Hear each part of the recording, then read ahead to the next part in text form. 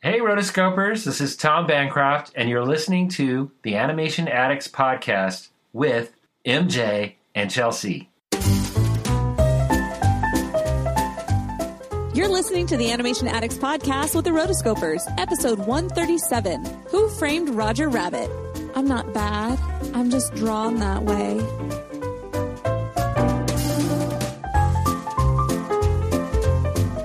This episode was brought to you by the patrons. That's right. To find out more about how you can get your favorite movie nominated, head on over to rotoscopers.com/Patreon. Welcome to the Animation Addicts podcast with the Rotoscopers. Disney, DreamWorks, Pixar, Don Bluth, and everything in between. My name is Chelsea Robson, and I'm so glad to have you all here. I have two fantastic hosts today. So first, we have Miss MJ Edwards, who is one of our Roto writers. Say hi, MJ. Hello. Hi, thank you. She is one of our great writers on the website. You go to rotoscopers.com, check her out. We also have some links in the description if you want to check out some of her recent articles. And our special guest today, we have Mr. Tom Bancroft. Hey, how you doing? Good to be here, guys. I'm so excited to have you. All right, so anybody who doesn't know who Tom is, basically he has over 25 years in the animation industry. Most of those are at Disney Feature Animation. He worked on over 10 animated films, 5 animated shorts, and he was also on numerous special projects and commercials. He's been at Big Idea Productions. He's also a celebrated author, where one of his books, Creating Characters with Personality, is one recognized as like basically the design character book for video games, comic books, and cartoonings, and required textbook at many schools. Yes, I love that part. You gotta buy it. He's president of his online art institute website, taughtbypro.com, and that's where students are able to get instructional videos for from some of the biggest names in the animation business. And he's also the artist in residence at Lipscomb University and resides just outside of one of the greatest cities on earth, Nashville, Tennessee. I agree. Where he and I met a couple years ago. Yeah, you used to live here, now you've moved, right? I have. Yeah, I moved back to Arizona for some family reasons, but I love Nashville, and I go back there periodically. So. Good. Get some gigs out here. I try to do what I can. Well, good. It's great to be here, guys. So nice to meet you finally. Well, meet you again, Chelsea, and MJ. Nice to meet you. Well, thank you. Really nice to meet you. I've listened to your podcast a lot. Oh, good. Yeah, and I have a podcast. I'll mention it too. I have a podcast with my twin brother. It's called the Bancroft Brothers Animation Podcast. And not to steal any listeners away, but I'm just trying to steal listeners away from you Rotoscopers, because you have so many. Well, here's the thing: is a lot of our listeners do overlap, because sure. I listen to your podcast. I love your podcast. You guys always have some really great names on there, and a lot of really interesting stories, interesting interviews, and just fun times. So definitely. Well, we both have different podcasts, so there's certainly no competition, because you guys you're from the fan side of things, and that makes it more interesting and fun in a different kind of way. We tend to be on the insider side of it, the behind the scenes kind of a podcast, and so yeah, hopefully this Roger Rabbit thing we're doing today is sort of an overlap of the two, a little fan and behind the scenes. Exactly. Normally I do have two other co-hosts. I have Morgan Stradling and Mason Smith, but both of them are off for personal reasons right now. Oh. Shout out to them. They're doing good though. Hey everybody.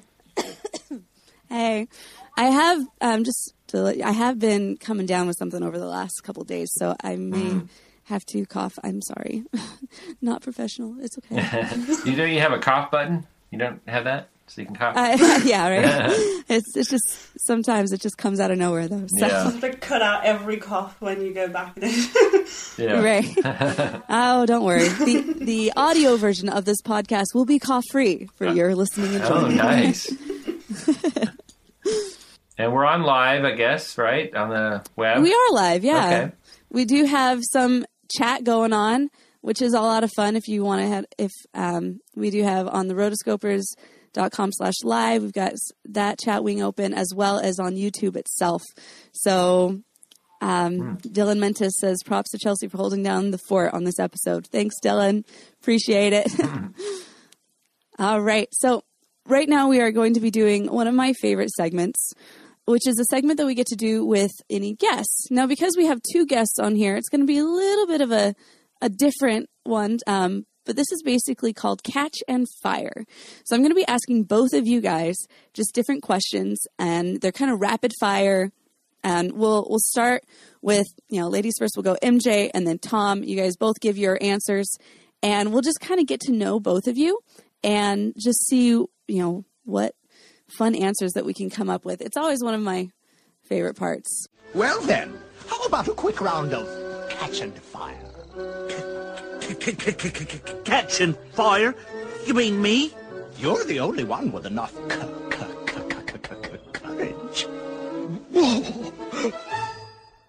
Are you guys ready? I'm ready. I hope it's easy.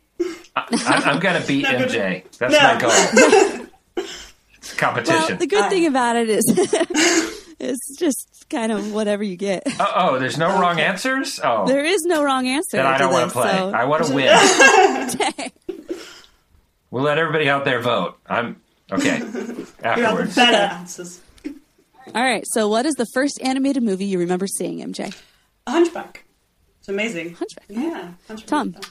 I'm going to say Black Cauldron. And I know there was something before that, but that was the one that really sticks out. I was about in high school. I hate to say it. Okay. Favorite cartoon growing up? Like TV show kind of cartoon or just anything? Anything. I don't know. Partial to SpongeBob, I guess. But I guess I was a bit older than that, but I still watched it. Okay. I go back a little further, so I'm going to say Super Friends, the original. Nice. All right. Favorite animated movie? Oh, that's easy. Meet the Robinsons.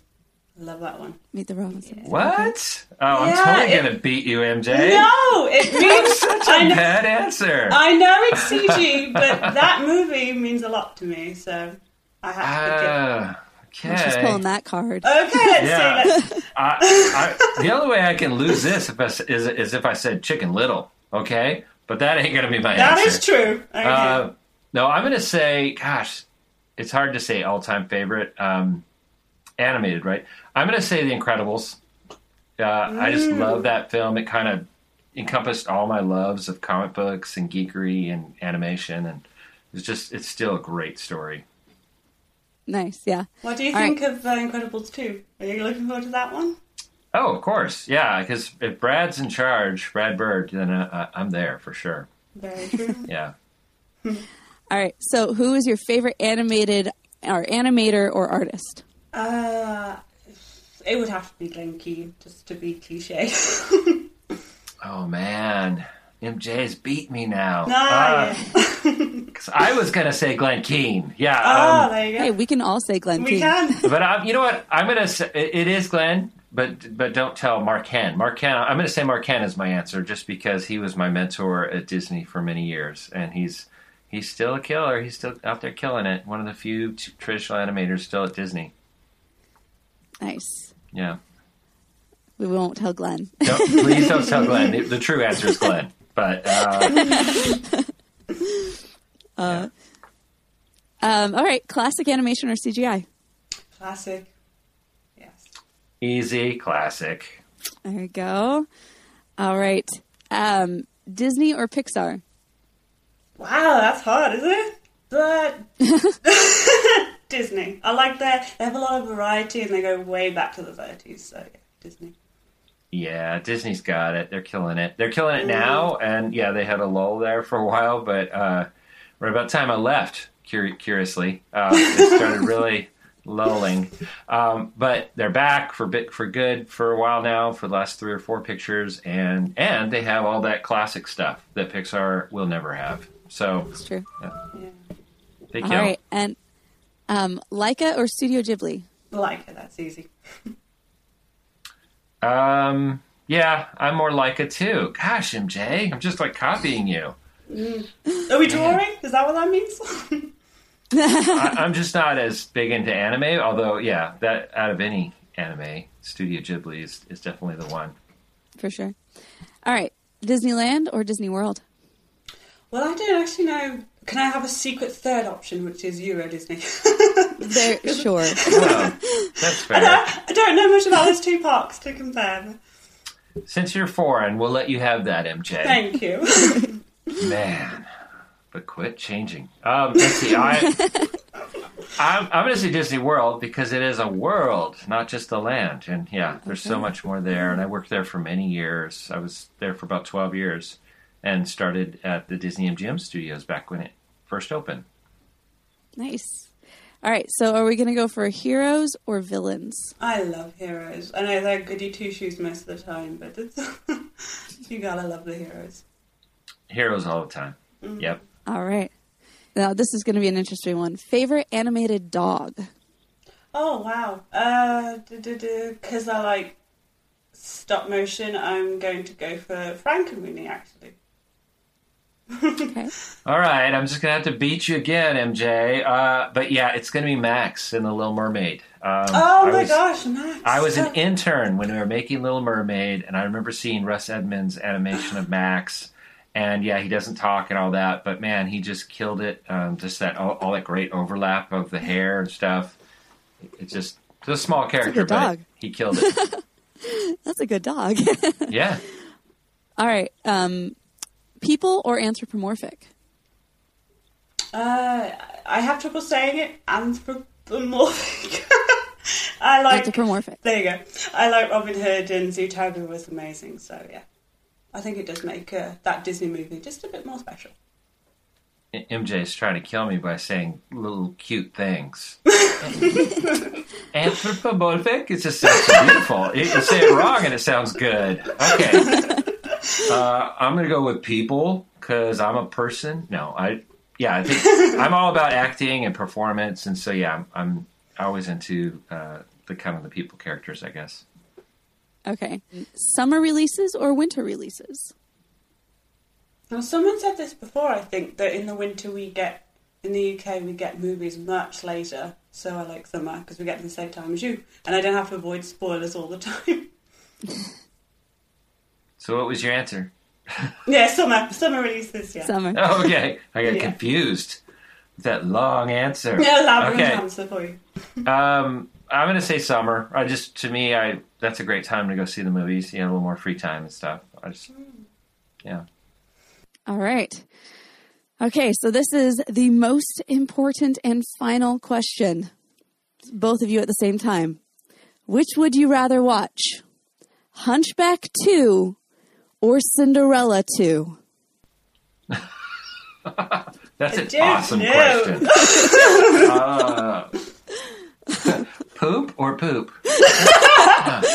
Which one's shorter? Which one's shorter? Yeah. I'm going to go for Hunchback 2 because Cinderella's such a classic. It might taint it a little to watch it. I'm not sure. Oh, man. You know what? I think I'm going to have to say Hunchback 2 only because I don't think I saw that one. And I did see part of Cinderella 2, and it burned my eyes. And because I think it was done at the Korea studio, if I remember right. And whenever the sequels went to the Korean studio, no offense to all the Korean studio people listening right now, but it was horrible. It was like the worst sequels. All the good ones went to Australia. So, anyway, sorry.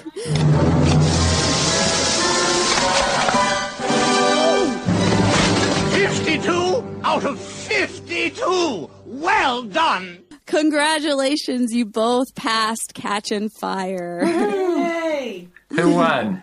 Everybody in the chat, will you just say who won, please, right now? Yeah. All right, thank you.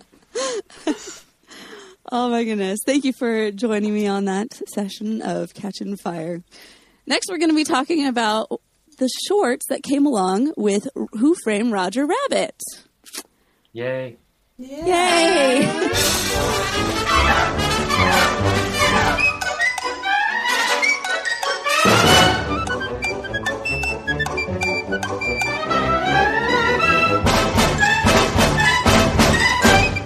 So basically, Tom had the awesome opportunity to work on some of these shorts. So we are really excited to get some of the inside on those. So we have some of the different ones. Both of these, all of the shorts came after the movie. And so the first one is Tummy Trouble. The second one is Roller Coaster Rabbit. And the third is Trail Mix-Up. All three have quite a bit of blood and guts and flesh a flying, and poor Roger. I know, that's what I kept saying when I was watching them. Poor Roger, right? And there's always like a sexy Jessica scene. She's always going to pop up at one point. Yeah, I had the honor to work on two of them, Roller Coaster Rabbit and Trail Mix-Up. Tummy Trouble, and I have an affinity toward Tummy Trouble because I was an intern at the Disney Studio in California when they were making Tummy Trouble. And our little room that they put us interns in, there was about, I don't know, around 20 of us, was right next to the animators that were animating Tummy Trouble. So we would always like walk over there, especially after they left at night, we'd stay late. And we'd go look at their desk and like thumb through their animation and stuff. So I feel a connection to Tummy Trouble for that reason. So I kind of feel like I could speak to all three to some degree. But really, officially, it's 4 because the short at the beginning of Roger Rabbit is a kind of unofficial first short, which is, I think it's called Something's Cooking, right? Uh-huh. Mm-hmm. We are the real Brady Bros. Brady Brothers from the TV show Brady Bunch. I'm Barry Williams. And I'm Christopher Knight. I played Greg, and who were you again? I played Peter. We've decided that we're going to do a podcast around episodes of the Brady Bunch. We're going to use it as a prism to look back to our experience doing the show and why the Brady Bunch is still popular. Have a sunshine day. We are the real Brady Bros. And we look to that as sort of the template for all the shorts. So it's kind of important to mention Something's Cooking because... well, that was the one in the actual movie, correct? It's in the actual movie. It opens the film, yeah. And but it's the template that we used for Tummy Trouble, Roller Coaster, and Trail Mix-Up, not only in the bookends of horrible mom leaves her baby with Roger Rabbit to babysit, and goes off somewhere and is super huge for some reason.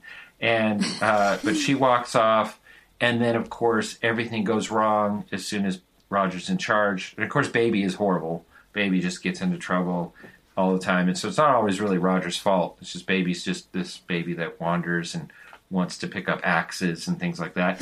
And then Roger, of course, takes the fall for everything that he either just saved Baby from or he doesn't really even cause it, if I remember right. I don't think there's one gag where Roger caused the thing to happen. Baby causes it by getting into some trouble, and Roger takes the hit. And that formula is really based on the 40s shorts, a lot of the Popeye shorts with Sweet Pea and Popeye. And then there was a few in a row there that Olive Oyl leaves Sweet Pea with Popeye. Same thing. She has to walk off and do something, and then Sweet Pea goes crazy and leaves the basket, or what would you call it, a pramulator, don't you? Yes, that is right. A pram. Yeah.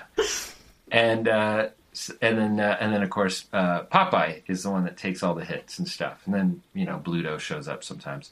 Anyway, that is sort of the template that Something's Cooking was based on, and then we went even further, I guess you could say, with Tummy Trouble, Roller Coaster Rabbit, and Trail Mix-Up. And that's the template that was used for all three, and it's fun too because we're obviously trying to copy the 40s style too with the watercolor background paintings. They're all 4 beautiful shorts to look at. I mean, they don't. And I remember seeing the original Something's Cooking at the beginning of Roger Rabbit on the big screen, and just my mind being blown. I'd never seen full Warner Brothers animation done all on ones, like to Disney level. And it was just like, to me, it was the most gorgeous thing I'd ever seen. And then to think later on, just a few years later, really, I would be animating and on Roller Coaster Rabbit and Trail Mix-Up was kind of a mind blower. So did you already have the job when the movie came out, or were you like still in college? No, I mean, I have a whole story about Who Framed Roger Rabbit that kind of leads into this, and I'll tell it. All right.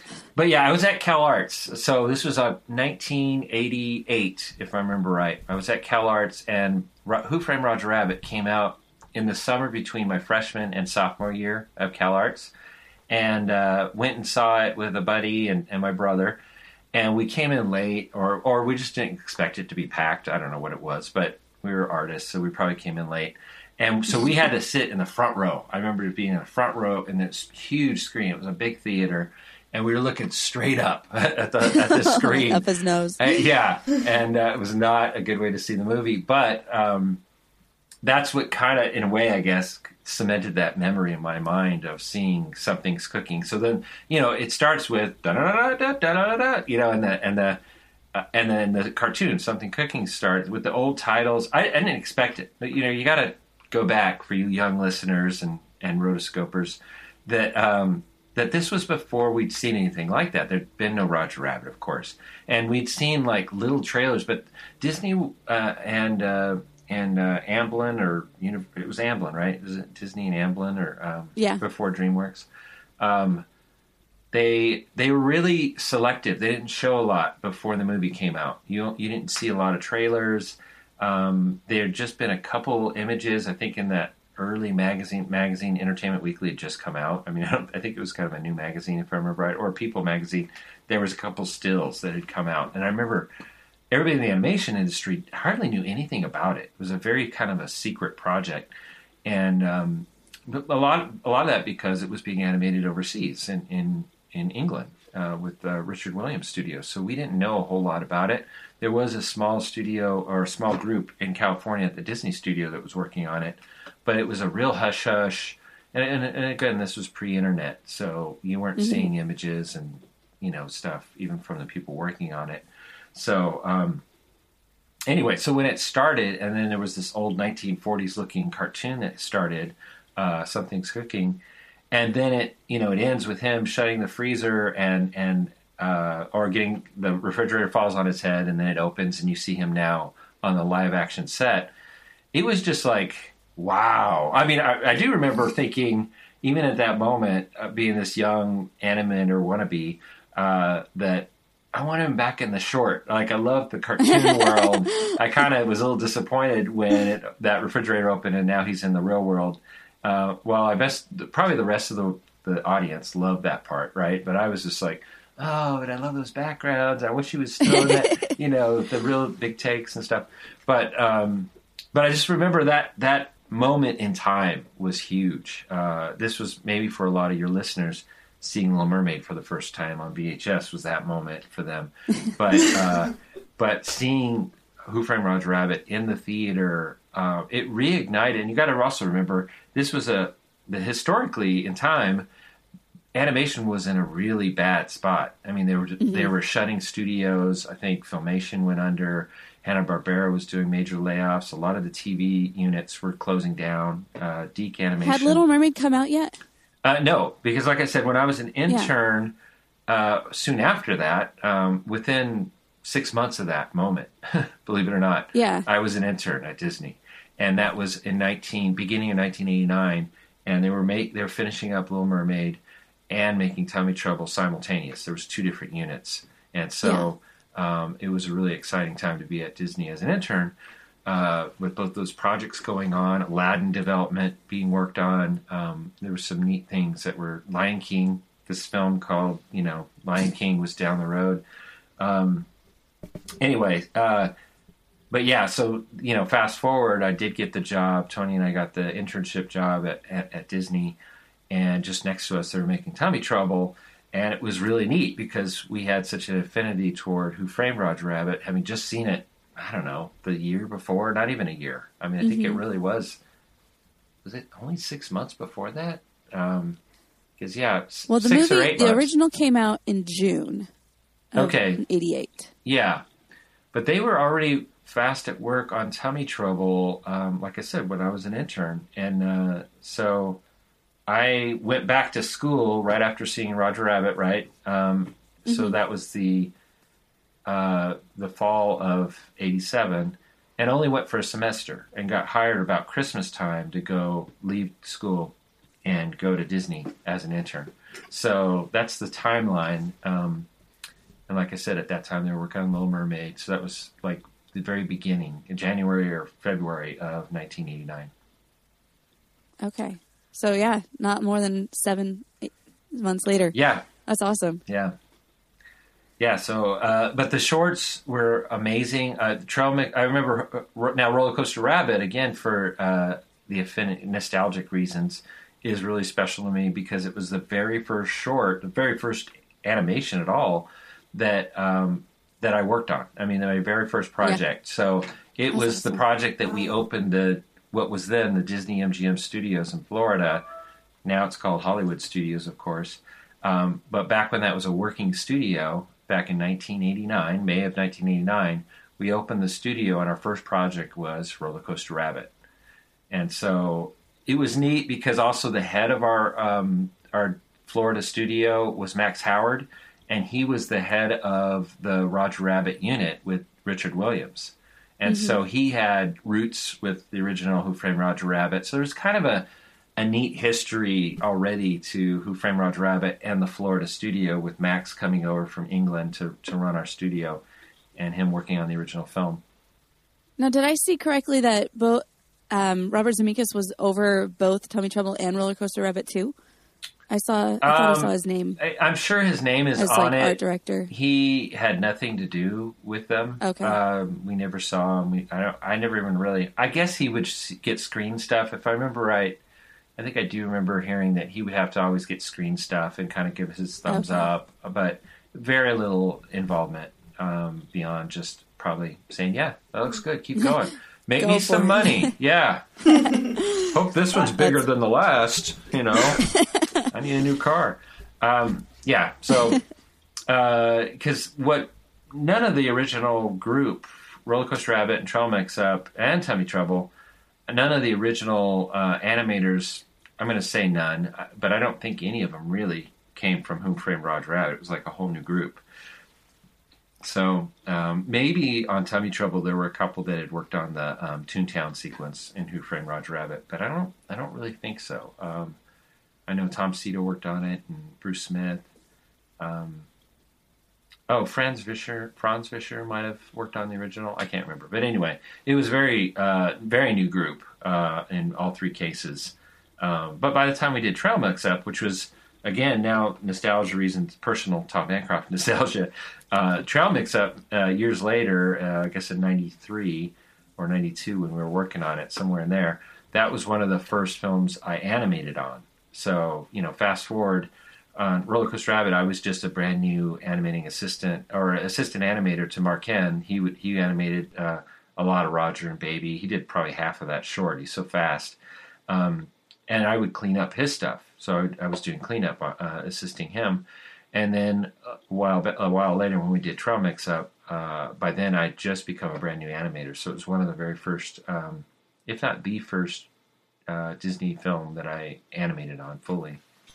So nice. Wow. Yeah. You got your stripes. Start, isn't it? Yeah, I mean, and Roger's a blast. It's so fun to animate. I hate his voice, but I love animating. So. Does anybody like his voice? I mean, it's all the I just annoying. That's true. My gosh. As a kid, I didn't mind it, and then I watched it obviously again for this, and I was a bit like, yeah, you got to. For whatever reason, I guess your memory kind of changes things as you from years ago, because it had been years since I'd seen the movie again, and hearing his voice, I was like, was that right? Did I remember that voice right? I don't remember it being quite so high. Yeah, right. I was exactly the same. I remember enjoying it once. I was exactly the same. There's a little test short that they did before they started production on it, and it was the scratch voice was like Paul Rubens, Pee Wee Herman. And you think of Pee Wee Herman's voice, that's similar to Roger Rabbit. Yeah, I can see that. Yeah, I know Charles Fleischer thought that this was going to be his ticket. I've talked to Andreas Deja, who worked on Who Framed Roger Rabbit, and he was actually one of the few from California that kind of got lent or loaned to Richard Williams' studio. So he was in England working on more than just the Toontown sequence, because just as a background, there was a rivalry between the England studio and the California animation studio, in that at a certain point, Richard Williams fell behind, and they could not get Roger Rabbit done. And so because Disney was going to distribute it and stuff, they said, well, you can use some of our animators. And so they set up a little unit in California. Like I said, it was about, must have been around the time Oliver and Company was either being worked on or just after it. So I think before Mermaid. Yeah, so before Mermaid and in that gap somewhere. And so they had a small group of California Disney guys that and gals that worked on Who Framed Roger Rabbit, but they were just doing the Toontown sequence. So all that was done in California. Pretty much the rest of the movie was done in England. And so Andreas was one of the few that was in England doing stuff throughout the film. And so, yeah, he said that he saw Charles. So he went to some of the filming, because a lot of the filming, the live action, was done and he went to the one in England. And he went to the one at the very end where Jessica and Roger are all tied up in that, and they're about to get sprayed by the vat, by what's his name, the bad guy, Doom. That's right. But that was one of the last things they shot. It was like, because they were constantly making changes to the end of the film, and so a lot of the animators got invited to go to that and see it being shot. And he said it was really funny because, again, it was a very secret project. So he said even some of the tech guys or guys that were working on the set, moving things around. He said Andreas and a few of the animators were sort of off to the side, of course, just watching. And that he overheard the two of them go, one of the guys is like, what is going on today? What is it? This is some kind of film? He's like, yeah, it's some kind of, the other guy's like, some kind of film. And I guess there's going to be some Roger Rabbit character.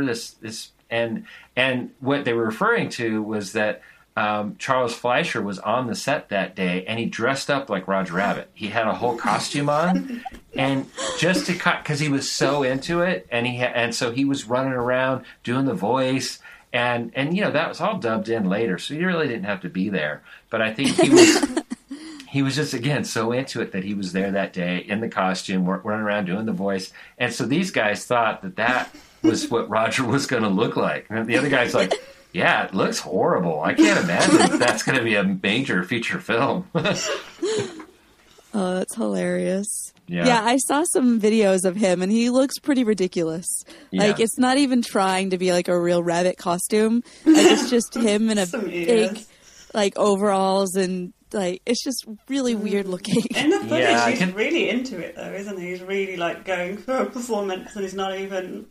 Well, Andreas said that he thought, Charles thought that this was like his big ticket. He was a stand-up comedian and stuff, and he was just thinking, oh man, I'm gonna be doing the voice for the next Mickey Mouse. This guy's gonna be around forever, and my career is set.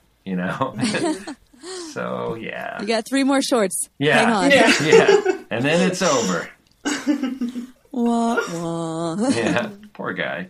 I got to say this. I cannot imagine that all the actors, the real actors on the set, and the production people working the boom things and all that, that Charles Fleischer wasn't like the big joke of the set. Like, it's true. Oh, he's got the costume on. He seems so happy in the movies too. He was just all about doing it. All the lines off screen when he really didn't need to, probably, and all that. No. I don't know. Oh, definitely not. Sorry, Charles. Found out he did the voice of the cab as well, which surprised me, because the voice for the taxi cab's quite good.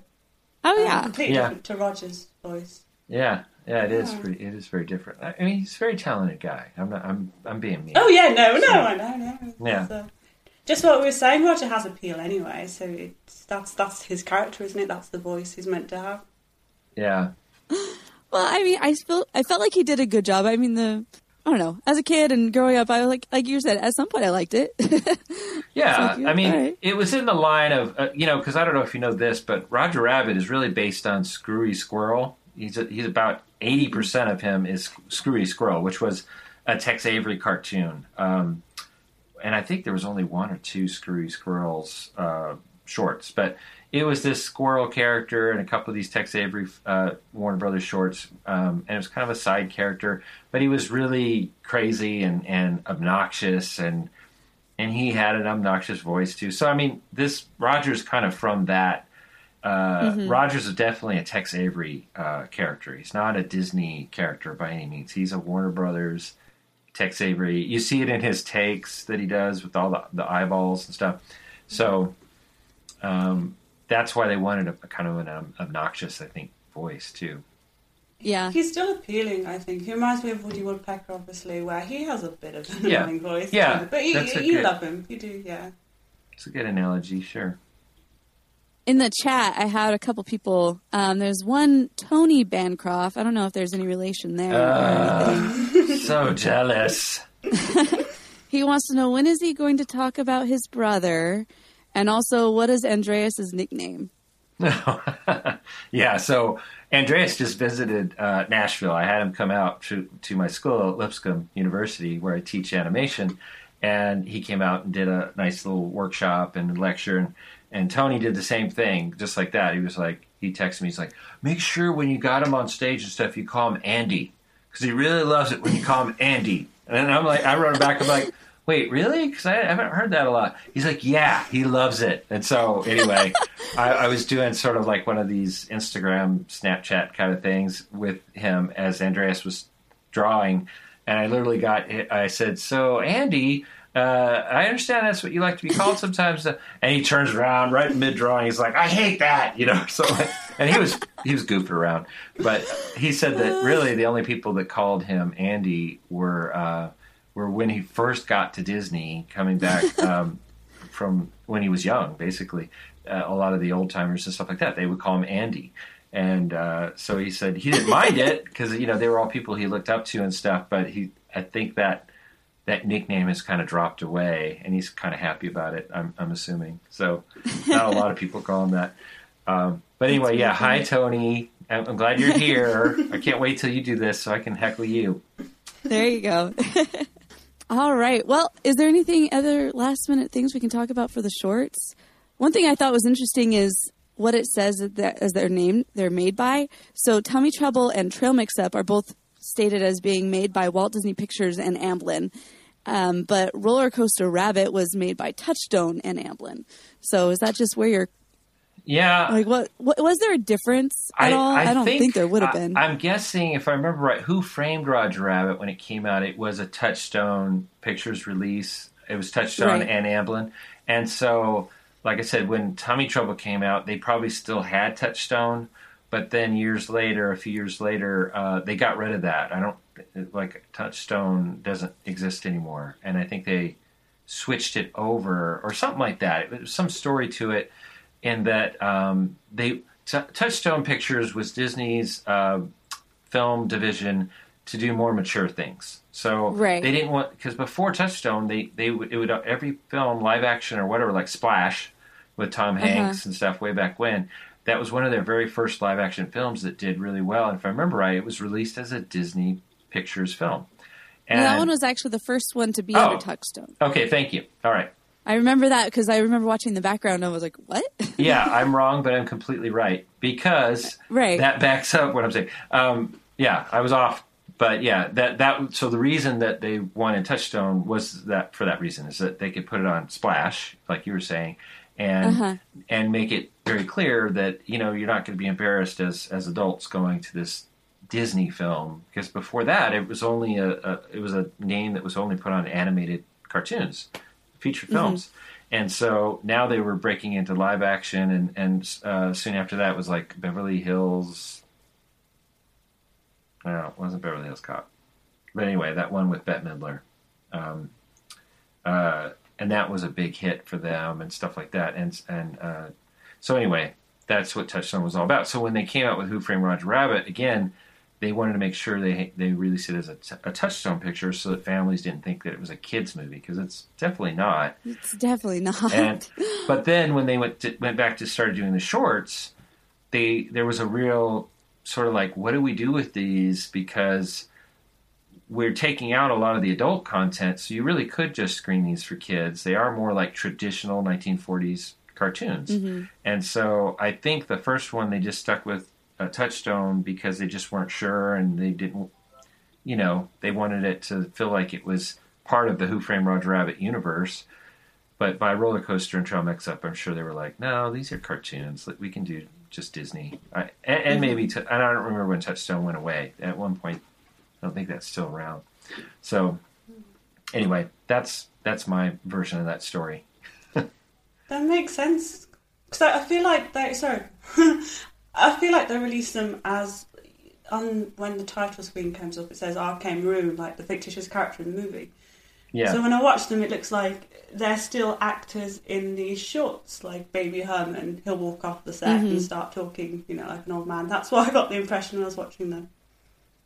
Well, yeah, because at the end of all the shorts, if I remember right, because I remember it on Roller Coaster and Trail Mix-Up, they break into the live action world. That's right, yeah. And that, so you do get that sense. They want to kind of always bring it back to that they're acting on a set, a cartoon set, and that they're really in the real world. And so they kind of always bring the gags back to that. Because I remember cleaning up on Roller Coaster Rabbit, the scene where Roger just burst through the wall, and he's covered in film strips. He hit the camera, and it exploded, and all the film gets on Roger, but his feet are still on fire because he was doing the roller coaster thing barefoot. Yeah. And so Mark had animated it, but I had to clean it up, and it was just one of these really subtle things where he's got all this film strips, and that had to be real, so that was live action, and then he kind of does this take, and he kind of jumps up, and he goes, ah! But he says this really subtle kind of like settle first before that, where he's just like, and then he freaks out. And I just remember how hard that was to have all these live action film strips kind of moving on top of him, and then he had to sort of settle behind it and be super subtle animation where the cleanup lines couldn't wobble, so we had to redo it a couple times. I just remember that being a nightmare. And his feet are in the foreground on fire, and they had to be super subtle too. So anyway, it's just one of those things in cleanup that you got to nail it, like the lines can't wiggle and stuff, especially once you get into the live action world. You notice it more. They look, you don't want it to look like, you want them to look animated in that real world, but you want them to be solid within that real world, And right. So wiggling lines and all this doesn't really look good with live action props. So yeah, the only other thing I could say about the shorts is it's really neat that because I don't know if it's one part because of the Florida studio or one part because they're shorts, and it's kind of goes along with shorts is that you get small crews working on them. That there's a lot of like inside gags and little hidden things in the Roger shorts. And so at one point I was going to do a book called Hidden Disney, and I pitched it to Hyperion at the time, Hyperion Books. And then, of course, they would not let me do it. But I have a list of all the films and feature films and shorts that has like hidden things in them. Why wouldn't they let you do it? Who wouldn't let you? Hyperion or Hyperion wouldn't because and I thought look, and I was still employed. I was still an animator at Disney at the time when I pitched it. I actually pitched it, I think, right around the time I was animating on Trail Mix-Up, if I remember right. So it was around 93, I guess, or 92. And it was because that was so it was still fresh for Disney, all the problems that they had with Little Mermaid and then Lion King with the gust of dust that supposedly said sex in the clouds, and right. And then the Little Mermaid with the phallic symbol on the cover. And anyway, there'd been a lot of news reports just a few years before that about all these sort of hidden things that are bad for your kids, which all of them don't exist or are misinterpreted. And I thought, well, I won't talk about those, obviously, but I'll talk about the ones that are innocent. And that was my pitch to them. They were still like, no, we just can't address it at all. We just, we don't even want to admit to anything, so. Oh, okay. That's a shame. That would have been an amazing book. That's yeah, and then the internet showed up, and now there's websites that have done all that work for me, and it's all out there. So. Tony Bancroft says, I want that list. It's the Schindler's List of Disney trivia. Yeah. Well, it's out there, I'm sure, on websites throughout the world. I mean, there's hidden Mickey websites. I'm sure there's what's hidden in Disney animated film websites too. So that's awesome. Well, that was an awesome discussion about these shorts. Thank you. Yeah. For enlightening us. Now we're on to our main discussion as we talk about Who Framed Roger Rabbit.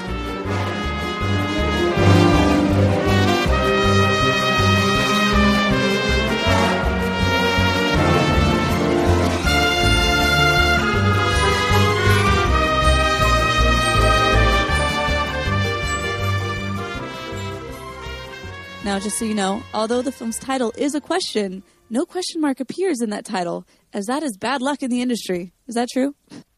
I've never heard that before in my life. Well, I'm going to say it, and it's going to be true from here on out. Yeah, no, I've heard that a lot too. But I was trying to think of movies with question marks that failed.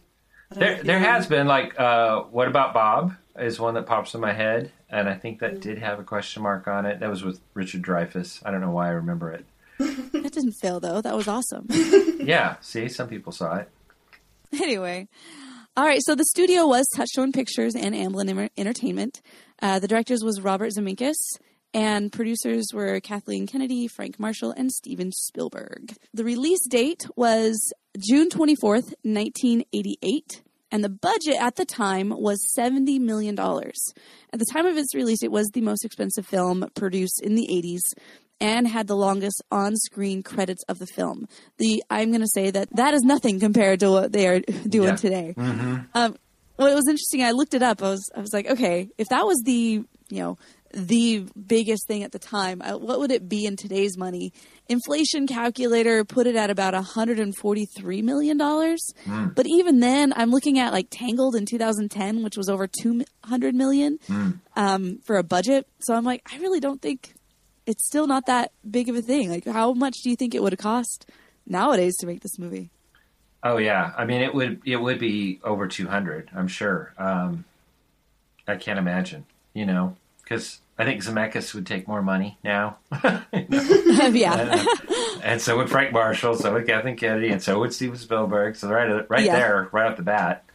The other thing that we should say is that I don't think this film would ever get made now. And it's the whole reason, we may talk about this later, but it's the whole reason we don't see Roger anymore, too. There wasn't a Roger Rabbit 2. Many people have asked why that never happened. And we can get into this deeper. But it's because it was Disney and Spielberg, or Amblin, co-own all those characters. Not necessarily the Warner Brother characters and the Disney characters that show up, but I'm talking about the original characters that were created. Jessica, Roger, Baby Herman, the Weasels. All those characters are co-owned by each company. And that was like a logistics nightmare, just making the shorts. And we're lucky that we have 3 shorts that were made after that film, because eventually they wouldn't even talk to each other anymore, And it got to that point where they didn't care. Because they're like, who's paying for it? Do they split the money to pay for each short? Same with the feature. I don't know how they finance that, if they both put in half or how that worked. But it's just a logistics nightmare with companies that are really in competition with each other. Right. Well, and also Amblin doesn't exist anymore, so. Well, yeah. I mean, there's that issue. Yeah, and I mean, I'm sure the rights are still owned by. I'm sure Steven Spielberg is just like still no. So it would have to be like in conglomeration with. Yeah. Like DreamWorks or something.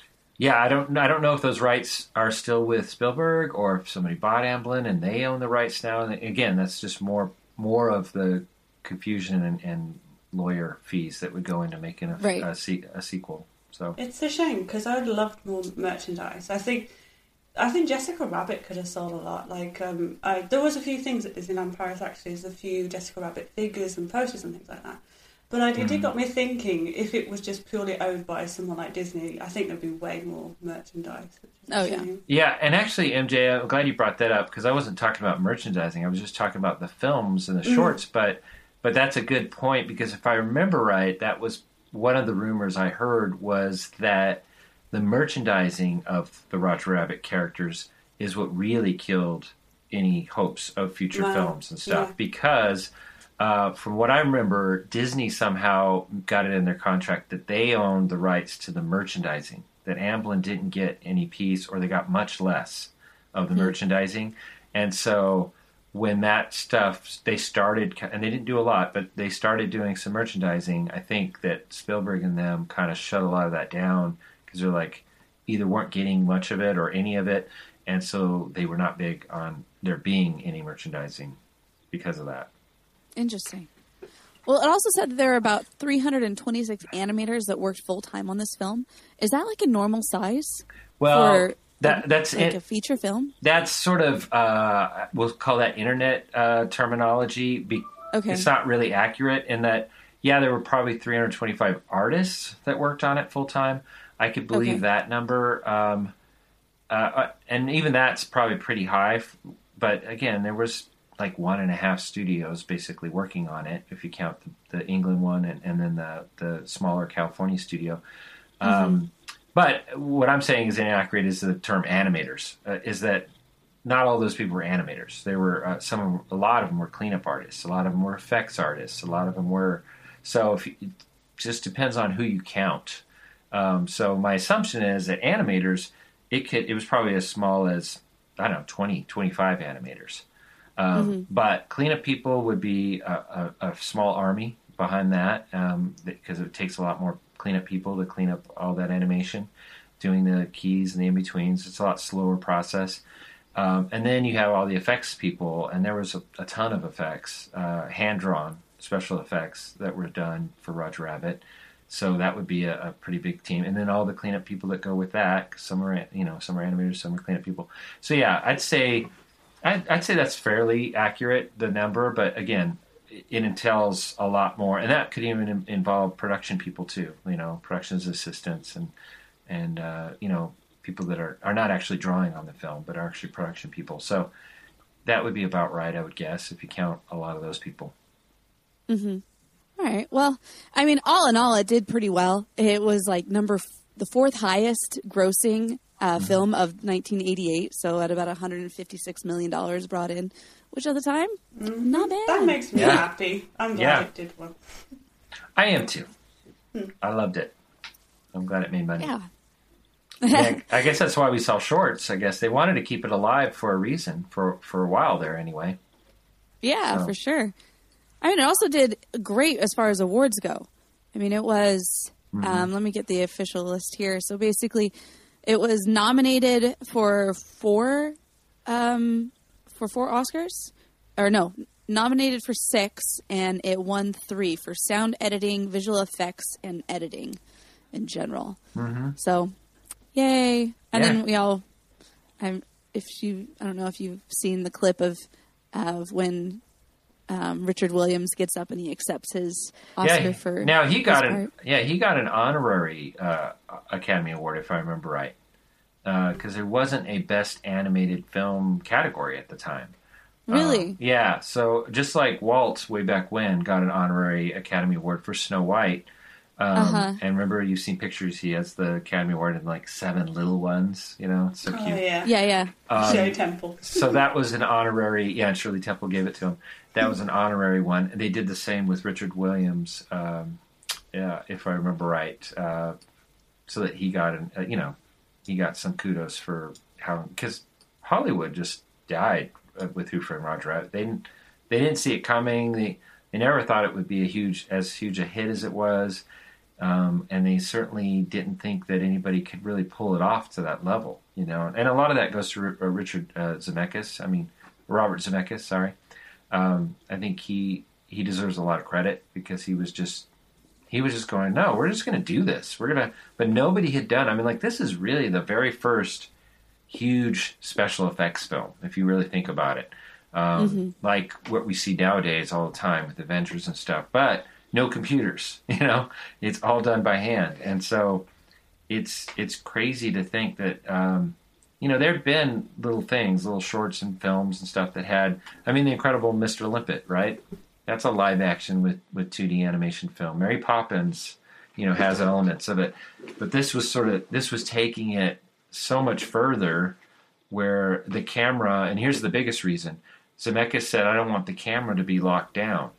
In Mary Poppins, every other film that had animation and live action actors together, they would lock down the camera, meaning they'd lock it so it could not move.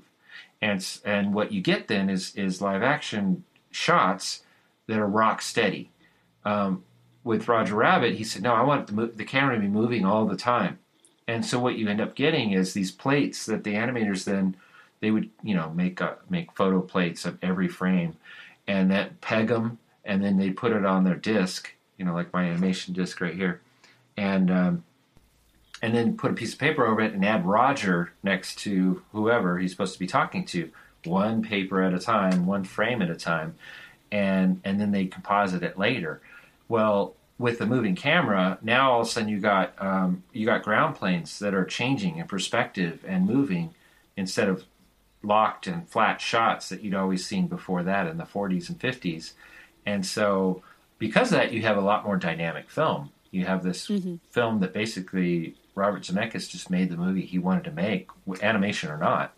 And then you have props and things like that. There's real actual props, that Roger has to interact with and things like that, or the weasels, like the guns and stuff that are on cables and stuff. So it's very complicated live action shots too, or shooting.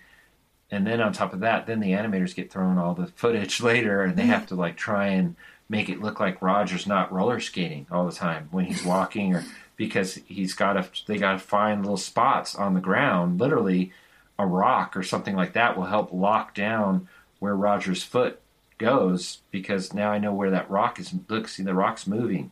Okay, so now I know that the ground plane is moving subtly, one frame at a time. I mean, it's kind of incredible that they pulled it off as well as they did. Yeah, I mean, just going back as far as Star Wars did have quite a bit of all this special effects, but even then, Industrial Light and Magic said that they only had to work on it maybe 3 minutes of the film, and this one was 55 minutes. Yeah, to be able to put everything together. So it was just there's nothing compared to this. Yeah, and that's why it cost so much. That's why it took so long. That's why it did have a bigger group of artists that worked on it than your average Disney feature film at the time. Well, you know what's great when you're watching it? It's just so seamless. My brain isn't thinking of, that technical effect, that, the octopus that's got all the live action bottles and things, or the weasels holding real guns. My brain isn't going, that's a live action gun, that's an animated weasel. It's seamless together. It's amazing. Uh-huh. I agree. Yeah, one other thing that I really liked about this film is that it wasn't even just the visuals that really brought it home. I mean, definitely it did. It was just out of this world. Nothing had ever been done like it. But it was also, it felt so organic in the way that they pushed everything together. I love the fact that it was in the 40s because, one, I just love the 40s. I think it's such a classy era. Yeah. And then also it was just those two things just kind of fit, and it made it come to life and just with that, I think. Yeah, I agree. And then doing the same research for the animated side of it, making the characters drawn in a way that look like they're from a Tex Avery 40s cartoon. Mm-hmm. I mean, they did their research, how they colored it, how they just did a tone for shadows rather than, especially in the animated version, there's two different Rogers, basically. The animated version where he's in the animated world, where he just has tones that are like a darker color of his skin or, his fur. Or his, and we had to do that in the Roller Coaster Rabbit and Trail Mix-Up, but they're very simple. They kept it simple. It's one darker tone underneath. It's sort of a little bit of a shadow. But then when he's in the live action world, of course, then they do full on rendered tones that the effects animators would animate, and it would look like he has shadows and things like that on the ground and everything.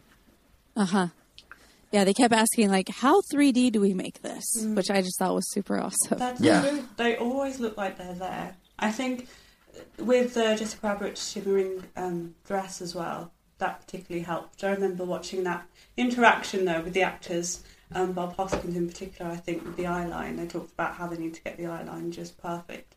That all helps.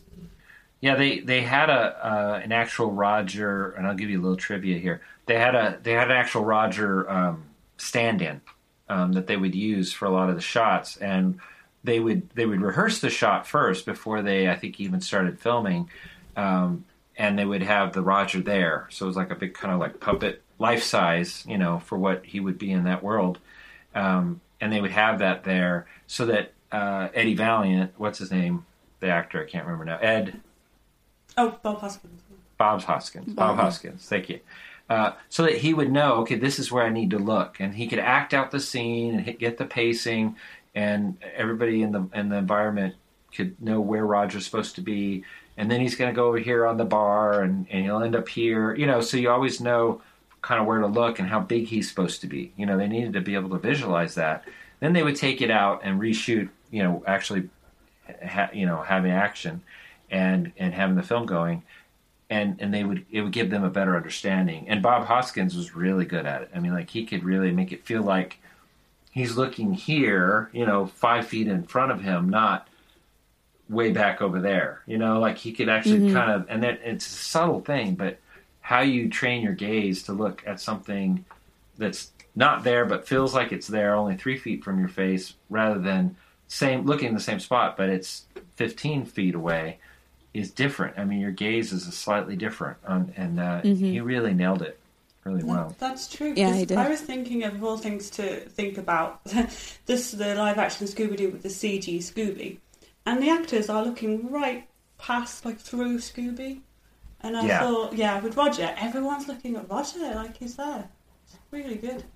They put some work in it, and again, I think that's a kudos to Robert Zemeckis. I think he was he was really thinking about these things in the live action shoot, and a lot of that. That's a director that, I mean, he grew up watching cartoons. He really wanted this to. His mandate, I think, to himself was, I really want to make it feel as much as possible like these animated characters are living in this world. And so he thought about every little nuance, and so did Spielberg. Mm-hmm. We don't want to run out of time to go over, like, our different favorite spots in this movie. So I want to go out as far as, like, in the first 20 minutes of the film. What are some of our favorite things that kind of jump out at us? For me, I loved the part when, I mean, we already talked about the opening short, and then when it kind of goes over into the real world. I love how when Eddie comes in and, like, he goes up into the office of Maroon Studios, and he's just like, I just love the interaction between him and the owner of Maroon Studios, because I just feel like that's so real in a way. I was like, that's so cool. And then he, like, opens up the window. This is the thing that I always remember. He opens up the window, and you got Dumbo, and he's just like, they work for peanuts. It's like, that is awesome. Yeah, that's it. And they make that kind of subtle, reference that he's on loan, from another studio. And I thought that was kind of a neat thing. It's all those little things that it just really brings you into that world. They had all those little references, and of course, seeing all these characters. Just then you go to a sidewalk scene and you see other animated characters. You're like, oh, that's Coco the Clown, and these old characters from the 40s and stuff that and Betty Boop, of course, shows up later on in the bar, and that it just cements this world of, like, wow, what would it be like if recognizable toon characters really were in this, live action world? They kind of were stars, but kind of not. Yeah, it blew my mind as a kid. I remember, obviously, you've got Mickey and Bugs in the same shot as well at one point, and that just, like, blew my head completely. And I thought, oh, okay, so that makes sense. They're actors and they live in Toontown, just like we do as people. So I believed it all. I really did. Yeah, I thought it was neat. Even the props are like, they treat them like animals almost, like, what was it, the box that breaks and all the little, I can't remember if they're little shoes that are running around. Yeah. And the poor shoe that goes in the dip, that was horrifying. Yeah. Oh, man. Yeah. Well, and then what was funny is, so Bob Hoskins, he says that for 2 weeks after seeing the movie, his young son wouldn't talk to him. And when he finally asked why, he said his son couldn't believe that his father would work with these cartoon characters like Bugs Bunny and not let him meet them. I was like, that is awesome. I just think it's incredible that he waited 2 weeks to ask his son why he wasn't talking to him. Why aren't you talking to me? Worst dad ever. That's so funny. Yeah. That's the late Bob Hoskins, by the way. Oh, I know. Oh, I know. That made me so sad. Mm-hmm. I always remember him from this movie and then also from Hook. I thought he was the best Smee ever. Yeah. Yes. Yeah, he was good. I thought I thought he was American. I thought his accent... No, well, you tell me if his accent was good in Roger Rabbit. Yeah. I found out later. He's a bloke. Yeah. Just like you. I wouldn't call her a bloke. I don't know what that means, really. Thought it was a term of endearment. It's not endearing, I guess. Sorry. No, I'll be a bloke. That's fine. Yeah. How about the Ink and Paint Club? That was awesome. I do remember, I just saw Andres Deja, and he was talking about Roger Rabbit, and he said that he did that gorilla that answers the door. Oh, wow. Oh, so yeah. that was his. And I remember never really liking that scene where the gorilla throws Bob Hoskins out, because it looks like he's on some kind of a rope or, you know, right. kind of has this weird swing to it, and then he throws him, and yeah, so that scene never really, and when he throws him, he looks like he's like slowly flying, you know. Throws on cables never work. They're always just too slow because they don't want to hurt the actor, you know. Well, yeah, and it's also on a different arc. On a different arc. I would expect him not to be going like this, but have a little bit more of a. Yeah. It just doesn't quite get there, but it's still good. Yeah, but I mean, it you know, that's the bar sequence is great, and Betty Boop showing up, and then of course the dueling pianos. Yeah. It was weird to me seeing Daffy with the long kind of hair. Like they went all the way back to the original Daffy, you know, like the very first version of him. Like he looks really he looks really weird. And I kind of thought, you know, maybe they should have cheated that and gone with the Daffy that we kind of knew later on, but it was like the very first Daffy, you know, and so he looks a little different in Roger Rabbit. Yeah, that was great. It was a good sequence. Is that the same thing? I remember reading Mickey and Bugs had to have the same screen time in the same shots together. I imagine then Daffy and I wondered, Daffy and Donald. Donald, that's it. Yeah, because they were really having a go at each other, like throwing one inside the piano. I wondered if there was arguments about that as well. Well, you can't beat up our Donald, you can't beat up our Daffy like that. Yeah, that's a good question. I don't know. I mean, they did it pretty good in the shorts. You know, Donald would always get beat up, and Daffy would get beat up. So maybe that was kind of part of goes with the character a little bit. But yeah, I mean, again, when I was a kid, just out of high school, seeing Who Framed Roger Rabbit, when they did the dueling pianos with Daffy and Donald, because that was really, if I remember right, that was the first time you really saw the Warner Brothers and Disney characters really interacting, was that dueling pianos part. And I just remember like a big smile on my face, and I didn't want it to end. You know, I just thought it was the neatest thing I'd ever seen. Oh, yeah, for sure. I was a geek. Well, as a kid, I remember, like you said, the best thing was seeing the characters you know and love. I saw Snow White at the end, and I kind of geeked out a little. Mm-hmm. This film, Who Framed Roger Rabbit, it's a whole lot more Warner Brothers than it is Disney. It's like feels like it's 80%, you know, Warner Brothers and only about 20% Disney. Which again I didn't expect. I kind of thought there'd be a lot of Disney references, and it was a nice kind of thing, I thought. But there's some really great character development there, and of course then we meet Jessica Rabbit, and I just remember thinking when I saw Jessica Rabbit for the first time, I was like, I have never seen. I couldn't believe that they were doing it. I really couldn't. I mean, like, oh my gosh! That was the first time in the film I really felt for sure. Oh, this is an adult film. This is not for kids. I thought the same. She shows up. This is not for kids. Yeah. Richard Williams said, "Don't do in animation what you can do on camera." So the exaggeration of her curves is only something that you can achieve in an animation. It does work. Although she'd completely fall over if she was real. I would imagine. Although there's been a lot of cosplayers that have tried it ever since then. Yeah. And some of them pull it off quite nicely. She's helped others make money, that's for sure. And I also really liked the penguins that they had.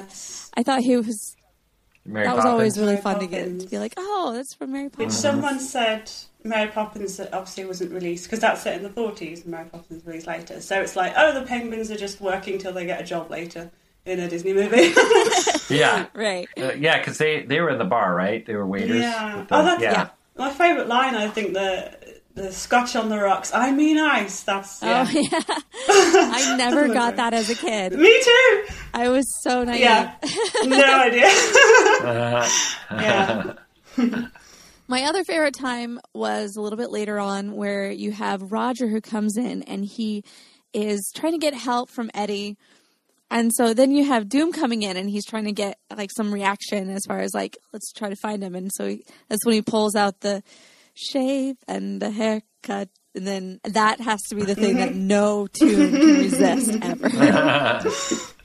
I know. I thought that was I didn't get it at the time, I guess, when I first saw it, you know. I mean, I've heard that song, I guess, but like kids today for sure would not get that. Oh, kids would not get that reference at all. I'm not even sure if they would sing it anymore. Yeah, I guess the idea just being it's one of those irresistible old songs that you can't, you know, you got to throw in that line.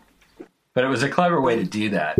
Yeah. If someone is knocking that, you do want to, like, knock back. Don't you? Do that in place.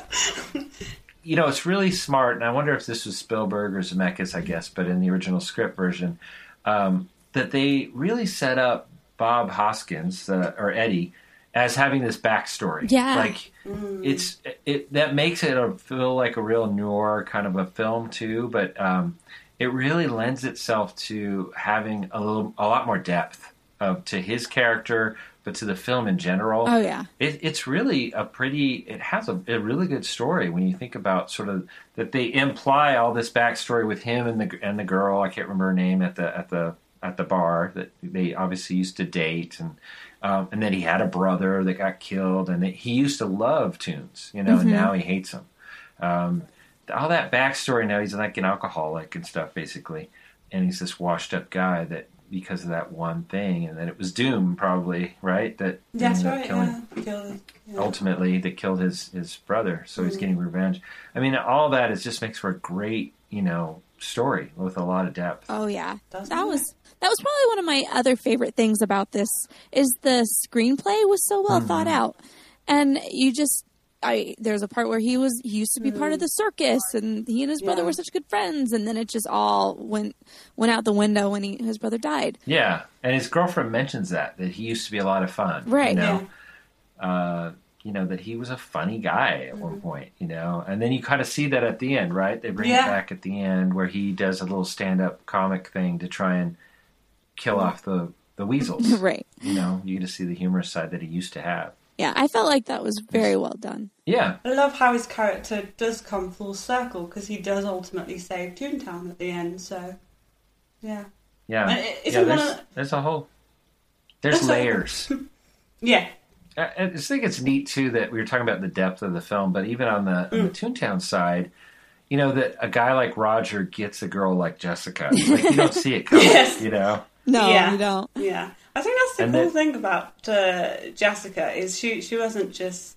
Well, she was obviously stunning, but she had a role, and she loved Roger, and she loved him. I love this line, because he makes her laugh. I thought that's true. Yeah. I can believe that. Yeah. I can believe that too. Right. Oh, that's what the girls say. None of us guys believe it, but yeah, girls say it all the time. It's like their number one thing that they like about a guy. Yeah.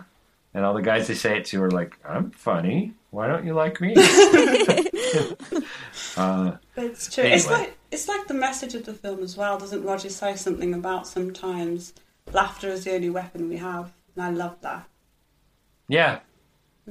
Yeah, you're right. And it validates Toontown, you know, because all through the movie, they're making this kind of ghetto, this second class world, you know, that no respectable human would really go in there, and they kind of validate it at the end and say, well, no, this is why, you know, why we need Toons, you know, because they set it up at the beginning. They work for peanuts, right? These are second-rate actors and stuff in Hollywood. They're not, and I love that too, because even as we were making Roger and then me later, the shorts, you know, animators have always felt like second rate, you know, in the world of Hollywood, you know, because there's so many of us that have to make a movie and all that. And before Lion King, you guys don't know that world, but before Lion King, you know, all of us animators felt like second rate. Like, why aren't people, going to our movies in big numbers and blah, right. We work so hard on these films, and they'd kind of come out and go away, and it'd have a limited shelf life, and kids liked them, but adults would look down on them, and they still do to some degree. Right. But, so there's a lot of commentary there, sort of throughout the film. There's a lot of really subtle commentary going on that I think is really interesting, that you don't pick up the first time you see it. You kind of pick it up more the second and third time, I think. Yeah. You can definitely put a lot of different options in there, too. That's interesting. From your point of view, obviously, that's something that you can pick up on watching the film that I wouldn't have thought of. But I think that's because in the Rotoscopers and the fandom, we're all such big animation fans that we seek out this information. But I know exactly what you mean about, I don't know, the average Joe or adults taking their kids to animation don't appreciate the all the people behind it. Like, believe me, I just saw Moana by myself, right? My kids were all busy. They didn't want to go. I have cheerleader daughters, so they're not in animation at all. Sure. Yeah. And so a couple of them would have come, but they had cheer practice and stuff. Anyway, I'm here. I am at my age. Like, I look like this creepy old man watching Moana by myself with a bunch of families and kids, right? And so that mystique is definitely still around. Yes. I know what you mean. You shouldn't feel like that. I thought myself, when I'm older, I'm still going to be seeing these Disney movies for as long as I live. So why look weird sitting, just myself watching the latest Disney princess movie or whatever. Yeah, and clapping. Yes, and laughing loudest. Yeah, I think, young at heart, right? That's right. Exactly. Yeah. There's a lot of depth to it as far as the film noir side, and even the historical ones, too, because we didn't talk about that, but, like the Red Line, the trolleys that were everywhere. Yes. That, you're from England, so maybe you don't know this, but they did have those trolleys all through the 40s, all through L.A., right? Yeah. And those disappeared soon after that. And so they even made that sort of historical reference to in the story too, where they say, remember the whole thing that Dr. Doom, I'm going to call him Dr. Doom. Yeah. What's his name? I'm mistaken. Judge Doom. Yeah, you were close. Judge Doom.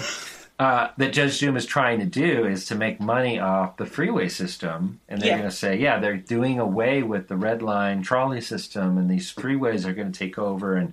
And now we're going to have, what was he going to do? Like car parts or like tire stores and stuff like that. Yeah. He's going to make money off of all these quickie stops, I guess, for the motorists and stuff.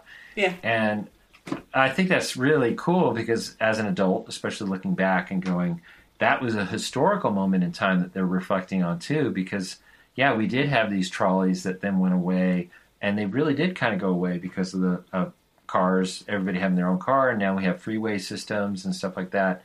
And it has now led to California having the worst, traffic in the world. They need to bring the trolleys back because everybody got their own car and they didn't want to wait for a trolley. They didn't want to wait. They now had freeways and they can go wherever they wanted to go when they wanted to go, and that led to, of course, the traffic they have now. But anyway, there's even that subtle level of sort of historical reference in California at the time. It's really funny how Bob Hoskins really had to do a lot of acting on green screen. And he said that after doing this for six months, 16 hours a day, I kind of like lost it. And I was like having all these hallucinations of rabbits and weasels kind of like following me around. Does that happen to you as like an animator? You do kind of, and I'll use Mushu as just a name drop Mushu. But when I was animating Mushu in Mulan, I would hear Eddie Murphy's voice all the time, right? It's not like I'd go home and my wife all of a sudden sounded like Eddie Murphy or anything, but you get so into that moment of whatever scene you're animating at that moment on your desk, and so I would go to bed thinking about it, trying to act it out of my head, and rewinding the audio in my head. And so, because you do want to come back to work and go, I got a brand new idea.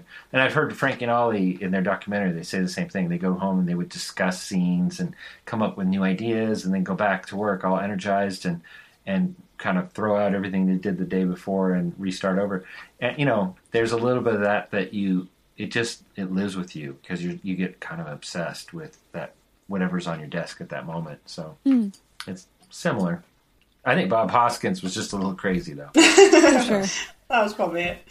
Now, you know what we didn't talk about, Chelsea? Okay, I'm not bad. I'm just drawn that way. Best line ever. You have any notes here? Oh, my gosh. Yes. What is that? Voted number 83 of the top 100 lines in Premiere Magazine in 2007. Honestly, it's one of my top. And yeah, I think it is probably one of the most quoted lines probably ever. I kind of say that sometimes to myself. Do you really? No. There's a lot of ego that went into that. Wow. I obviously don't. But I mean, it has crossed my mind a couple times. Where it's like, that would be really funny right here in life. Yeah, sure. Guys can't use it. It works for girls. But yeah. If I say it, it just sounds weird. You know. Tony's always saying it. Yeah. I'll just say, Tony, you are bad. Awesome. So it's really interesting. Around about this time, you know, you've passed through the whole movie, and we're finally getting to the part where it's like the big reveal. And you've got Dr. Doom, and he's like telling his story. We've got him monologuing out there, and it's just, I kind of felt like this is the part where it kind of just got long. Like it just kind of could have stopped like 5 minutes maybe prior. You know, I always thought it was weird that. And this just goes back to the story, the script, that was a big reveal that Doom was the bad guy. It's like, the moment you saw him, you're like, he's the bad guy. Right. Is that a big secret? Exactly. Right. That's what I thought. Did anyone notice that his, like, cape blew all the time? Like, it was, like, blowing in the wind. I mean, it's like forever, forever blowing. Somebody turn the wind machine off. Yeah, no. Yeah. Did anyone? Now it is a surprise, I guess, that he's an animated character dressed as a human, right? That's true. That was the big reveal, which was just weird. I thought the ending was very weird. I'm going to go down and just say, Who Framed Roger Rabbit? I'm not sure about the ending. I'll agree. I don't know. Well, he had a creepy voice too. Yeah. When I what tune? I talked like. What was really funny, if you're looking at some of the older scripts, they actually wanted it to be like this also big reveal that he was also the killer of Bambi's mom. Doom was? Yeah. They had several different scripts going through. And I guess, was it Disney that took that out, I assume? I'm sure, yeah. Yeah, they probably cut that out because, you know, that ending, like I said earlier, was like the very last stuff that they animated, and it's huge crowd scenes. It was like they were staying up all night trying to finish all those crowd scenes at the end, and it's not some of the best animation, you know, too, for that reason. Oh, really? I didn't even really notice. You know, like, I bet they were like, oh, we're not animating Bambi. Forget it. No, we got to cut that whole gag out where that he killed Bambi's mom, because I'm not going to do a quadruped right now. I want to go to bed. Oh my gosh, I never thought about that. Yeah, because also you had you had the fights with the sword, the singing sword, and then the holes that he's throwing, and there's the dip, and then there's it's like there's like 5 endings. And then they got to sing a song at the end. Smile, darn you, smile. Horrible song. I don't know. I'm not big on that song at all. I don't know why they had to do that. I don't know. But apparently they had all of the animators singing that song in their best cartoon voices. Yeah. And it's funny because I've seen cells of that big pan at the end where you start with Mickey and you go down all of these characters. And they go for a ton of money because it's got all these Disney and I don't know if you've seen those on the aftermarket, but I think I remember looking that up. Crazy. They're not great animation, you know, but because again they were just trying to get it done at that point, and now they had all these characters and I think Disney and Amblin and Warner Bros. They all had to approve a lot of those shots too, if I remember right, to make sure that they were on model and that they kind of were okay with it, and so that probably even slowed down the process even more for sure. at the end because you had so many characters all together. Well, All right, so I think that we've covered most of the main parts of this. Mm-hmm. I did have a couple of voicemails that I wanted to share with you guys. First off, we had one voicemail that came from one of our Roto writers, and he asked me a specific question as far as a book that he read from Steve Hickner, who was one of the animation producers on here. And because I had no idea how to answer him, I just reached out to Steve, and I was like, hey, can you answer this? And so he was super nice, and he sent this email or this voicemail back in reply. So I wanted to play this for you now. Hi, Rotoscopers. This is Steve Hickner, and I'm answering one of the questions that one of the Rotoscope readers wrote in. He writes, I'm also interested in the friction between the London animators and the Disney California animators, and also about the adventures and the licensing all the different characters. Well, to answer the first question, it was less friction than a not quite understanding what Dick Williams, the animation director, had in mind. He always envisioned Roger Rabbit as being made by a second-rate studio, like Terry Toons, not Disney and not Warner Brothers. So he was second-rate.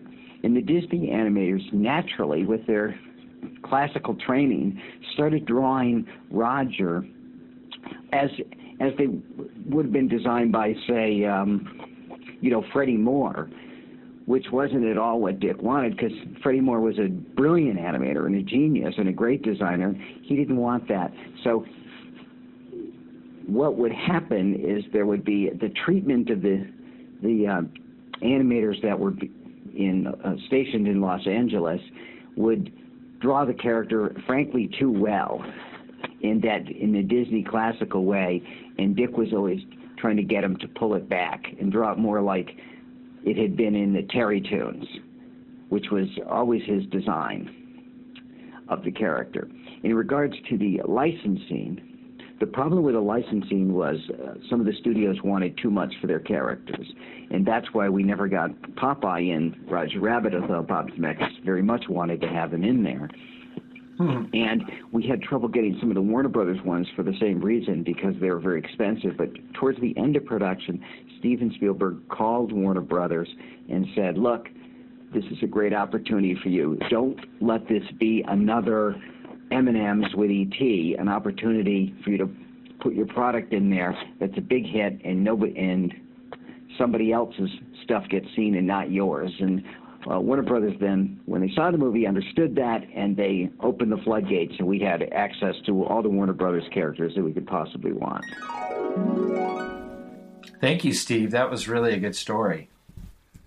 That was really Steve good. Hickner, everybody. That was just what you were saying about Roger Rabbit just seeming less Disney and more classic cartoons, Warner Brothers, and that kind of thing. I will say that that it's interesting that Steve Hickner said that. What did he say? He made reference that they were trying to do more of a Terry Toons style. I think that's what he said. I'm surprised he said that, because I could see that being more of a Warner Brothers style. They definitely were trying to bring back that sort of Tex Avery animation era at Warner Brothers. I don't know. I didn't get the Terry Toons connection with the animation style, but I do agree. It was ironic that the Disney animators were sort of like second class in a way, because they were just they were thinking too structurally and anatomically, and they weren't doing the really cartoony stuff as well. I think, and probably drawing too well. All right, now we have another voicemail. This actually came to us via Twitter as a video, and I'm not able to show the video because this is audio, but this is going to be from Sydney. Sydney, she called in last episode, but it ended up getting cut short. So here is Sydney talking about Who Framed Roger Rabbit. What's up, Rotoscopers? It's Sydney here. I'm making this video just in case that voicemail doesn't work, because I don't really think it is, but you guys are talking about Who Framed Roger Rabbit, and this is probably one of my favorite movies growing up as a kid. I remember watching it for the first time when it was on Netflix, and I don't think it's ever left Netflix. I remember watching it like just a couple times when I was feeling nostalgic. And I just remember watching it with my parents and absolutely loving the fact that these actors were acting with cartoons and seeing all my favorite cartoon characters with these amazing actors, and the fact that it was set in this old-time detective type movie was just, it's so good. Oh my goodness. I don't even know what to say about this. I just love it so much. I can't even imagine what the actors were feeling when they were told that they had to act, but they weren't going to be really acting. Like, that must have been the most difficult acting job of their careers. I'm just going to put that out there. I think I would have the most difficult time acting with something that wasn't there, especially, like, I don't even know if they actually heard the voice actors on set, because I know they do that with Doctor Who. They'll have the voice of the Daleks be there so that the actors can understand what the Daleks are saying. But I just think that is the coolest thing ever. And that whole surprise ending where the guy's like, no, I'm the tune that killed your brother. That was like the no, Luke, I am your father of my childhood. Anyways, I love this movie. I don't think I have anything bad about it. I gotta say, it's a solid 4 out of 5 for me. I'm definitely a big fan of Roger Rabbit, especially I loved waiting in the line for it at Disneyland. It was fantastic. So I hope you guys also really enjoyed this movie, and I hope that you guys can listen to this, and I will talk to you guys later. Bye, Rotoscopers! Bye! That was great.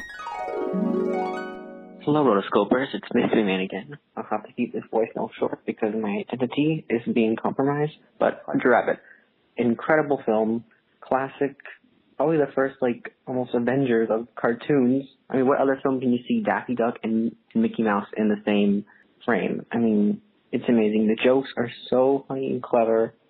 And it's pretty amazing that they're able to pull off, like, this live action and 2D animation blend. I mean, I cannot imagine how hard it must have been.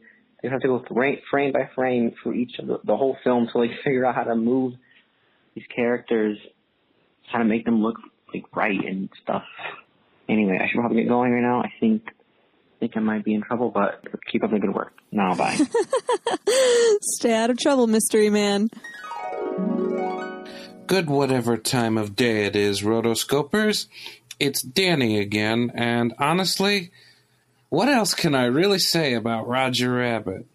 It's such an excellent movie, and it's one of those movies that is, in my opinion, nearly perfect in every way.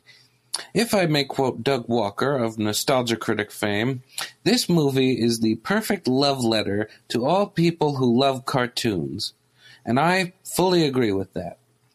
What I really like about this movie is when you see it as a kid, you tend to enjoy all the great cameos from cartoon legends like Mickey Mouse, Bugs Bunny, and Betty Boop. But when you see it as an adult, you realize that this is a very clever story with great character development from Eddie Valiant and some really deep subtext regarding the minorities of the time period. In short, this is a movie that can really appeal to everyone of every age and has held up extremely well over the years. I know this because I rewatched it back in July after my trip to Kineticon, as being surrounded by all those great cosplayers made me feel like I was in Toontown. One more thing before I go. Do you guys ever plan on doing a podcast on Fantasia? I hope you do, because that's my favorite movie of all time, and I'd love to hear what you guys think. Oh, you got cut off. Yes, Danny, we are going to be doing this movie. We are going to be doing Fantasia at some point in time. I can't give you a specific date on that, but for all of those who want to be able to submit their own movies, anybody who goes to rotoscopers.com/Patreon or rotoscopers.com/patron, and if you want to donate, then you would be able to submit a movie of your choice for us to do. And we do have a couple patrons who have submitted that movie. So yes, of course, we will be doing it. Can't give you a specific date just yet, but we do have that on the list. All right, and our last one is from DJ Slope. Hey there guys, it's DJ Slope here. I had to give a call in because you are now doing Roger Rabbit, literally one of my top films of all time, probably in my top 20 films of all time. It's definitely a 5 out of 5 for me. As a kid, I was obsessed with this, always had a bit of a thing for Jessica Rabbit, obviously. I had a cool little flicky game. We had to flick Judge Doom into a pot of dip. At Disney World, they had the Roger Rabbit experience. At Disney world in Florida. That one, they had the Roger Rabbit experience where you could lay under the bulldozer before they changed it into a Goosebumps experience, sadly.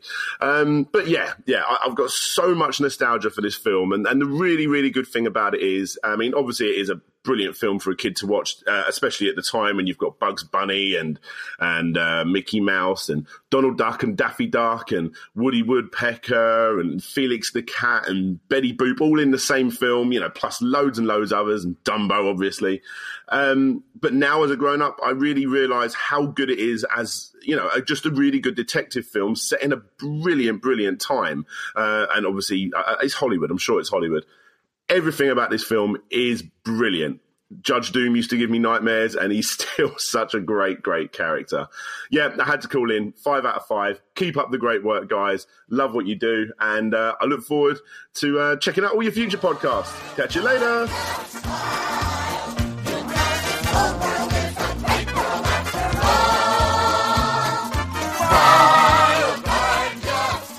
Tom, it has been such a great time having you with us. Oh, yeah. Yeah. I loved hearing Tom's stories. Thank you. I love hearing your voice, because hearing your podcast for so long, it's nice to put a face to the voice. Oh, bless you. Well, good. Keep listening. But yeah, no, I had a good time too. It was great getting to know you, MJ, and Chelsea. The couple times you showed up was great. Yeah. Well, thank you. We just wanted to say thank you so much. If you need to check out any of the information that's specific to this episode, just go to rotoscopers.com/137, and you'll be able to find everything about it. So, MJ, where can they find you? Well, I'm on the Rotoscopers website, so if you can look at my articles, but just Facebook, really. Not really anywhere special. Okay, and Tom? All right. I'm all over the interwebs, on Instagram and on Twitter. I'm Tom Bancroft, 1, the number 1. And please follow me there. And then, of course, the Bancroft Brothers Animation Podcast can be found on iTunes and at topbyapro.com. And you can stream it there, or you can listen to it on iTunes. Please leave a review there. We'll always love that. And let's see. Oh, and then we have a Bancroft Brothers fan page on Facebook. So just the Bancroft Bros. Oh, I didn't like that. So you can follow us there. Awesome. Yeah. Please join us. Join us. We've had such a great time. For any show notes, you can go to rotoscopers.com/137 to find out everything you need to know about this episode. You can also use the hashtag on Twitter, AnimAddicts or AnimAddicts137. Definitely, if you want to send us a voicemail, we love getting your voicemails. And then find us also on iTunes and Stitcher Radio. I guess that's it. So until next time, everyone, we are the Rotoscopers. That was horrible. Oh my gosh. My brother and I do better than that. We never do that. Well, Chelsea, Chelsea, what was it like when you were singing with Madonna as a backup singer? Tell us about that. Really? Oh. Okay. Yeah, her mic has dropped out, but what she said was, she had to wear some really skimpy outfits, and actually she went even skimpier than Madonna, which is crazy. That's crazy, Chelsea. Oh my gosh. All right, well, let's go back to Roger. Yeah. Chelsea, hey, let's go back to Roger Rabbit. Okay, me and MJ want to talk a little bit, please. Stop talking about Madonna. Yeah. I've completely... Yeah, and then there's Bondage, too. Do we need to mention that? When we finished Roller Coaster Rabbit, that was back in the days when Disney, at the end of a traditionally animated film, they would give a cell. You get one cell from the film. Wow. And so... it was kind of a lottery. You didn't really get to pick it, but depending on your station in the studio, how much you gave to the film. If you were an animator, you'd get a little bit nicer cell. If you were to clean up, you get a not as nice. If you ink and paint, so there was kind of a hierarchy to it. The producer, of course, would get a really nice cell. But I remember I walked away with the one of Jessica where she's all roped up. It's all tied up and stuff, all bound. And, I still don't remember. I sold it years ago. I still don't remember how much I sold that for. But I've seen a few because they took that scene and gave them all out to sort of the heads of cleanup and the animators. So there were a bunch of them that got released because the at least to the people that worked on that short. And so many of us have sold it through the years because, like, I couldn't hang it up. My wife wouldn't let me hang it in our house. You know, it's like Jessica all sexy and roped up and tied up and down. Yeah, I'm just like, now I'm gonna put it in the kids' room on the market on eBay. It would go very well. It did do very well, but. Yeah, I couldn't hang that up, even though I wanted to because it's, nostalgic. But not doesn't quite go with the decor. And the licensing. So basically, let's just make it up. They weren't allowed to do any licensing of Baby Herman because, while Jessica was owned by Amblin and Roger was owned by Disney, Baby Herman was owned by both of them. They split the rights to Baby Herman. And so therefore, you never saw Baby Herman plush toys or pajamas or dinnerware. And we all missed out on that opportunity. I would have totally bought the dinnerware. All of that is false. You're kidding? No, yeah. Sounds true, doesn't it? It does. Yeah, I made that up. But you don't want a baby Herman pajamas. I really like. Well, no, I don't want the pajamas, but I love his character. I think I'd say he's my favorite. Like they couldn't do anything with him because then at the end they reveal that he's like really this dirty old man. That's true. With his stogie and smacking women's. Yeah. So it's not like you're going to give your kids a little Baby Herman, even if it's the baby version of him. That's true. It's like because you now know that he's really this dirty old man. So there goes that merchandising opportunity. No, we're not talking about Roger Rabbit anymore. We started talking about Disney princesses. I'm sorry. What's your favorite? Aurora. She's always been my girl. Man, I like Sydney. I wish she was on this podcast because she said more words than you have, Chelsea. And no one will know because I basically went through and re-recorded my entire second half. Oh. Well, audio listeners, it's all lies. She was here like half the time. Me and MJ just had to make things up. Don't tell them that. This is the beauty of editing. Well, thanks, guys. I'm going to go get some lunch. Thank you. All right. Bye, Tom. Bye, Chelsea. Nice to meet you. Bye, Chelsea. Oh, is she gone again? Oh, we're going to have to hang up on her. Bye, oh, well. Enjoy your lunch. Right. And I'm going to go have my late dinner because later in the day. Yeah, I bet. All right, well, enjoy. See ya. Thanks, everyone. See, that's all, folks. I like the sound of that. That's all, folks.